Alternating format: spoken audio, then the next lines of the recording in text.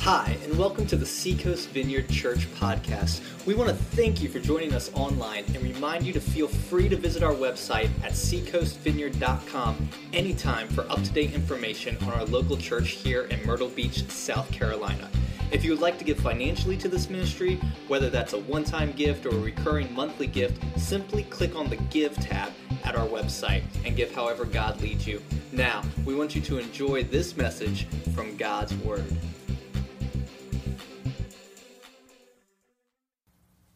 Good morning, everyone.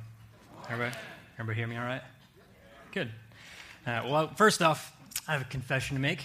I made a mistake in coming here first service because I've had about an hour and a half to just get jacked up on coffee. So I'm feeling pretty spry this morning. And if I start talking too fast, just give me one of these and I'll try to slow down. Second, my second kind of confession is when I approached this text about 3 weeks ago, I kind of had in my mind where I was going to go, what I was going to do, and up until a few days ago when we had our pit crew meeting, God totally shifted the direction, right? And so if you're, not many of you may know this, but when you're a preacher and you've spent time with a text and then all of a sudden God changes the direction 4 days before you need to preach, that's huge. That is huge, and I was stressed out. I'll be honest with you, I didn't handle it well initially.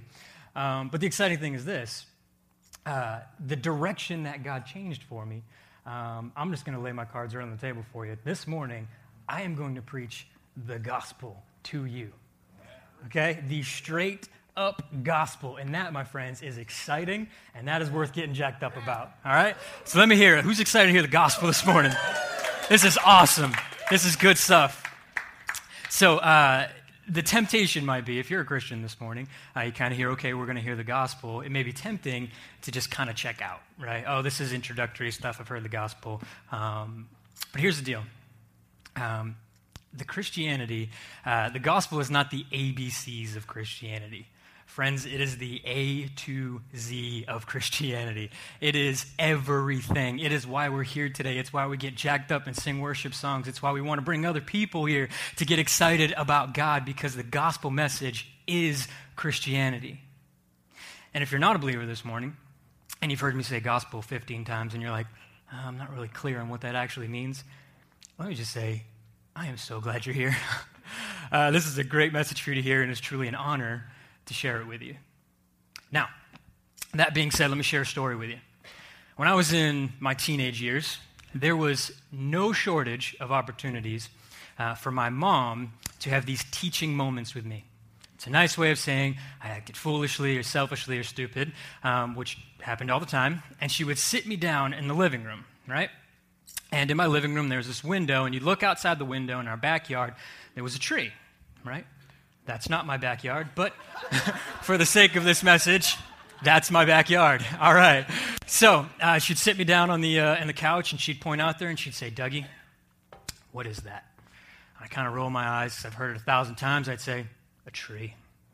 And she would say, now, son, no matter how you feel about it, no matter how many emotions you lay on top of that tree, what is it? And I'd roll my eyes again, and I'd say, a tree. And the reality is that whenever I would kind of enter into something foolish or stupid, sorry, this mic's driving me nuts. Whenever I would kind of enter into something foolish or stupid, I had a really uncanny ability to be able to emotionally separate myself from the responsibility of it, right? Which a lot of us kind of do that. We make all these excuses and rationalizations as to why I don't have to take responsibility for whatever selfish thing I did. And so she loved me enough to make me wrestle with reality. And so this morning, we're going to see Jesus do that. He's going to share truth in such a way that he wants to make us wrestle with reality. So as we enter into the text this morning, I encourage you guys, a tree is a tree. And so as you hear reality this morning, I want you to wrestle with that as opposed to some other way of getting out of the responsibility that Jesus is going to share with us this morning. And so he does it in the form of a parable. If you don't know what a parable is, which most of us do, but just in case I want to show off how smart I am, 2 words put together. Para, meaning alongside. Bole means to throw. So literally to throw alongside like a metaphor. And that's what Jesus is going to do here. So I'm going to pray, and then we're going to jump into the scripture, which is Luke 18, 9 through 14. Father, I just come before you this morning. I pray you breathe life on your word. Give me the gift of teaching, Father. Pray that you calm my nerves, calm the caffeine coursing through my veins. And Father, I pray your message goes out, Lord, that the gospel will be preached and people will come to know you this morning. Okay, so we've got the message coming up on the screen, I believe, in a moment. And I'll go ahead and read it for you. Verse 9, he also told this parable to some who trusted in themselves that they were righteous and treated others with contempt. 2 men went up into the temple to pray, one a Pharisee, the other a tax collector. The Pharisee, standing by himself, prayed thus, God, I thank you that I am not like other men, extortioners, unjust, adulterers, or even like this tax collector. I fast twice a week, I give tithes of all that I get. But the tax collector, standing far off, would not even lift up his eyes, but beat his breast, saying, God, be merciful to me, a sinner. I tell you, this man went down to his house justified rather than the other. For everyone who exalts himself will be humbled, but the one who humbles himself will be exalted. This is God's word. Now, first time we need some context, right? So Jesus is in the back third of his ministry at this point, right? He's been kicking around Galilee and doing different things for about 3 years. And so we're kind of entering into the close of his ministry. And when we look at the next chapter, it's actually his last trip into Jerusalem. I mean, he's going there to die. And so if we could kind of coin a phrase, it would be intensity. Every moment leading up to this is going to be intense and have a very gospel-centric message. And so when we look at this text, we need to ask ourselves a few questions. First question, who are we meant to identify with? Who in the story, if Jesus is sharing the story with us, who do we want to kind of pick teams with? Do I want to identify with the Pharisee, that's who he's talking to, so I'm that guy? Do I want to identify with the tax collector? The answer is both. We are meant to identify with both. See, before we accept Christ as Lord, we are all sinners in need of Christ, in need of grace, just like both these men were. You see, they're both equally terrible people in need of grace, and neither of these 2 men are heroes. We need to clear that right out of the gate. Neither of these 2 men are the hero of the story. So let's get into the detail. Let's look at the Pharisee. First of all, he is the subject of his own prayer. He uses the word I like 5 times in my translation. I thank you. I am not like other men. I fast twice a week. I give tithes of all that I get. I. The subject of this prayer is me. How awesome am I? God, pay attention to this over here, this guy. And so when we look at that, the first thing we need to understand is he's the subject. He's comparing his achievements to others. And so here's the reality. We see this stuff all the time. I'm going to give you a real practical example, and I'm just going to give you a warning. I may step on some toes right now, but know that I love you and that a tree is a tree, all right? Okay, so here's what happens. We get into Christian community, right?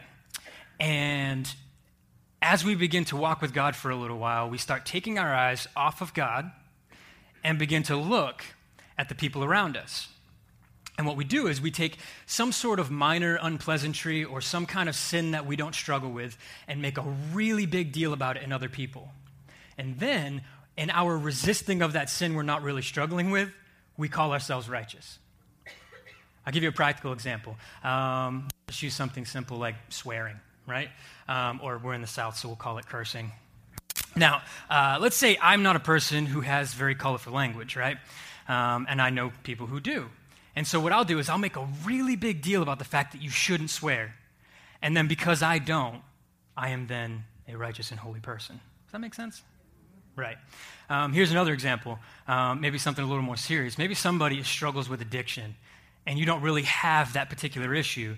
And so because you're not addictive or don't have any sort of addiction, you can then call yourself righteous before God because you don't have that. And so here's the thing. We're naturally tuned to compare ourselves to others. Because let's be honest, it's way better and way easier than dealing with reality, right? I mean, let's be honest.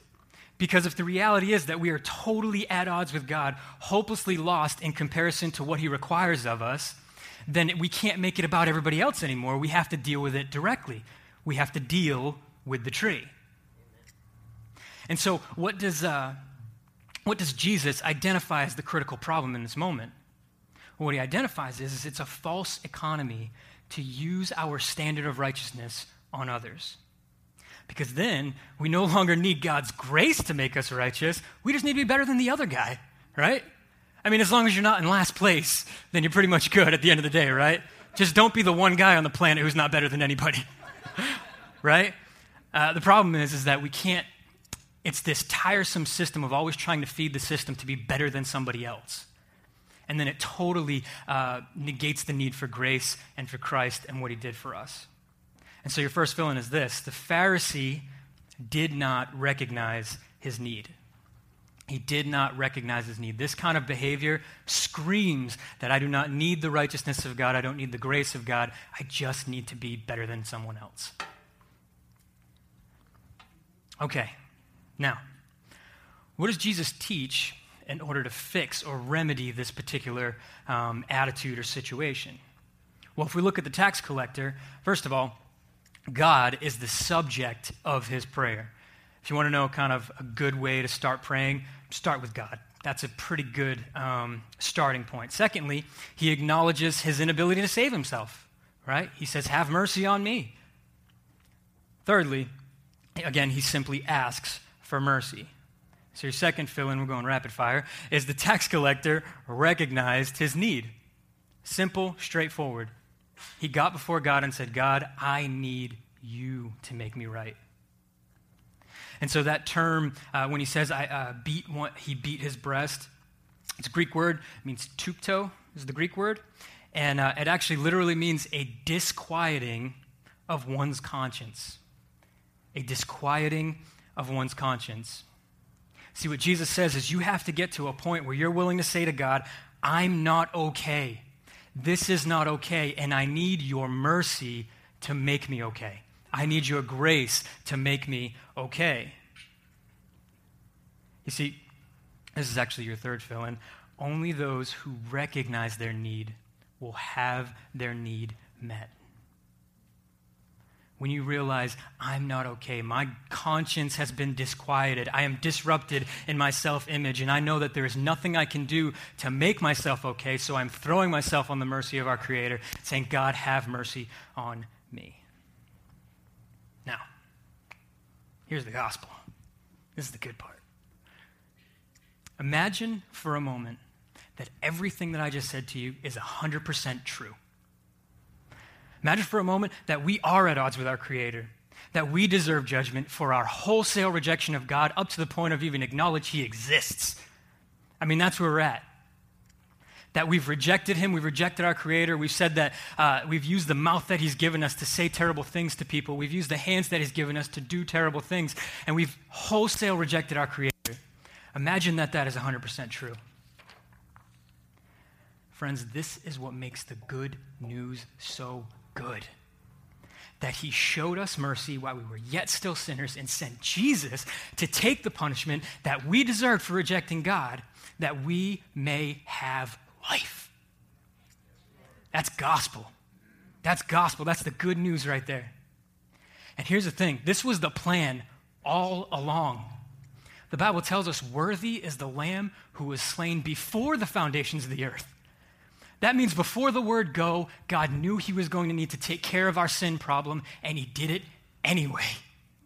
He did it anyway. And a couple hundred years before Jesus ever showed up on the scene, this scripture kills me every time. Isaiah 53, 4-6. Speaking of Jesus, surely he has borne our griefs and carried our sorrows, yet we esteemed him stricken, smitten by God, and afflicted. But he was pierced for our transgressions. He was crushed for our iniquities. Upon him was the chastisement of our peace. And with his wounds we are healed. All we, like sheep, have gone astray. We have turned everyone to his own way, everyone. And the Lord has laid on him the iniquity of us all. Imagine for a moment, if you will, you're standing in front of this huge dam. And as you're standing there in this valley at the bottom, it starts to crack and, water starts coming out. And all of a sudden, this dam just breaks. And this water, this massive wall of water is coming down towards you, this imminent destruction, and there is nothing you can do. You cannot run, you cannot hide, you cannot get away from the impending doom. And at the last possible moment before your destruction comes, the ground splits open before you, and every last drop of that water comes crashing down through that hole, and you stand there dry, untouched by the coming wrath. Friends, the gospel this morning is that wrath didn't just fall in some random hole into a bottomless pit. It fell on our Lord Jesus Christ for us. And that is huge. And so I'm going to have the band come up, and we're going to just spend some time in prayer. But here's the deal. If you've been disquieted this morning, if you've heard this gospel message preached and you're not okay with you, I don't want you to leave here just angry and upset. I don't want you to leave here going, oh man, I'm not okay with this whole message, so let's just forget it. I want you to be met with a disquieting of your soul and then met with the loving hand of grace. The loving hand of the gospel of Jesus Christ. Now, maybe you're a believer this morning and you've realized, you know what? I've spent more time, instead of looking at everybody else, I've spent more time comparing myself, to everybody else than I have looking at God. Then my request to you this morning is that when the band strikes up and the music's going, there's going to be a prayer team in the back. And what I want you to do is go before the Lord and repent. Go before the Lord and accept the graceful hand of Jesus and say, Lord, I know I'm not okay. I know that I've treated others with contempt because I wanted my own righteousness to be found in what I did rather than who you are. And so this morning, again, I'm going to go in the back and be with the prayer team. If you want to accept Christ this morning, if you want to accept Christ and be part of the family, I'm going to be back there with them. I would love to pray with you. That is huge. That is amazing. I want to welcome you to the family. And so let's close in prayer and just thank God for what he did. We hope you enjoyed this week's podcast from Seacoast Vineyard Church in Myrtle Beach, South Carolina. We look forward to you joining us next time on iTunes or at our website, www.seacoastvineyard.com.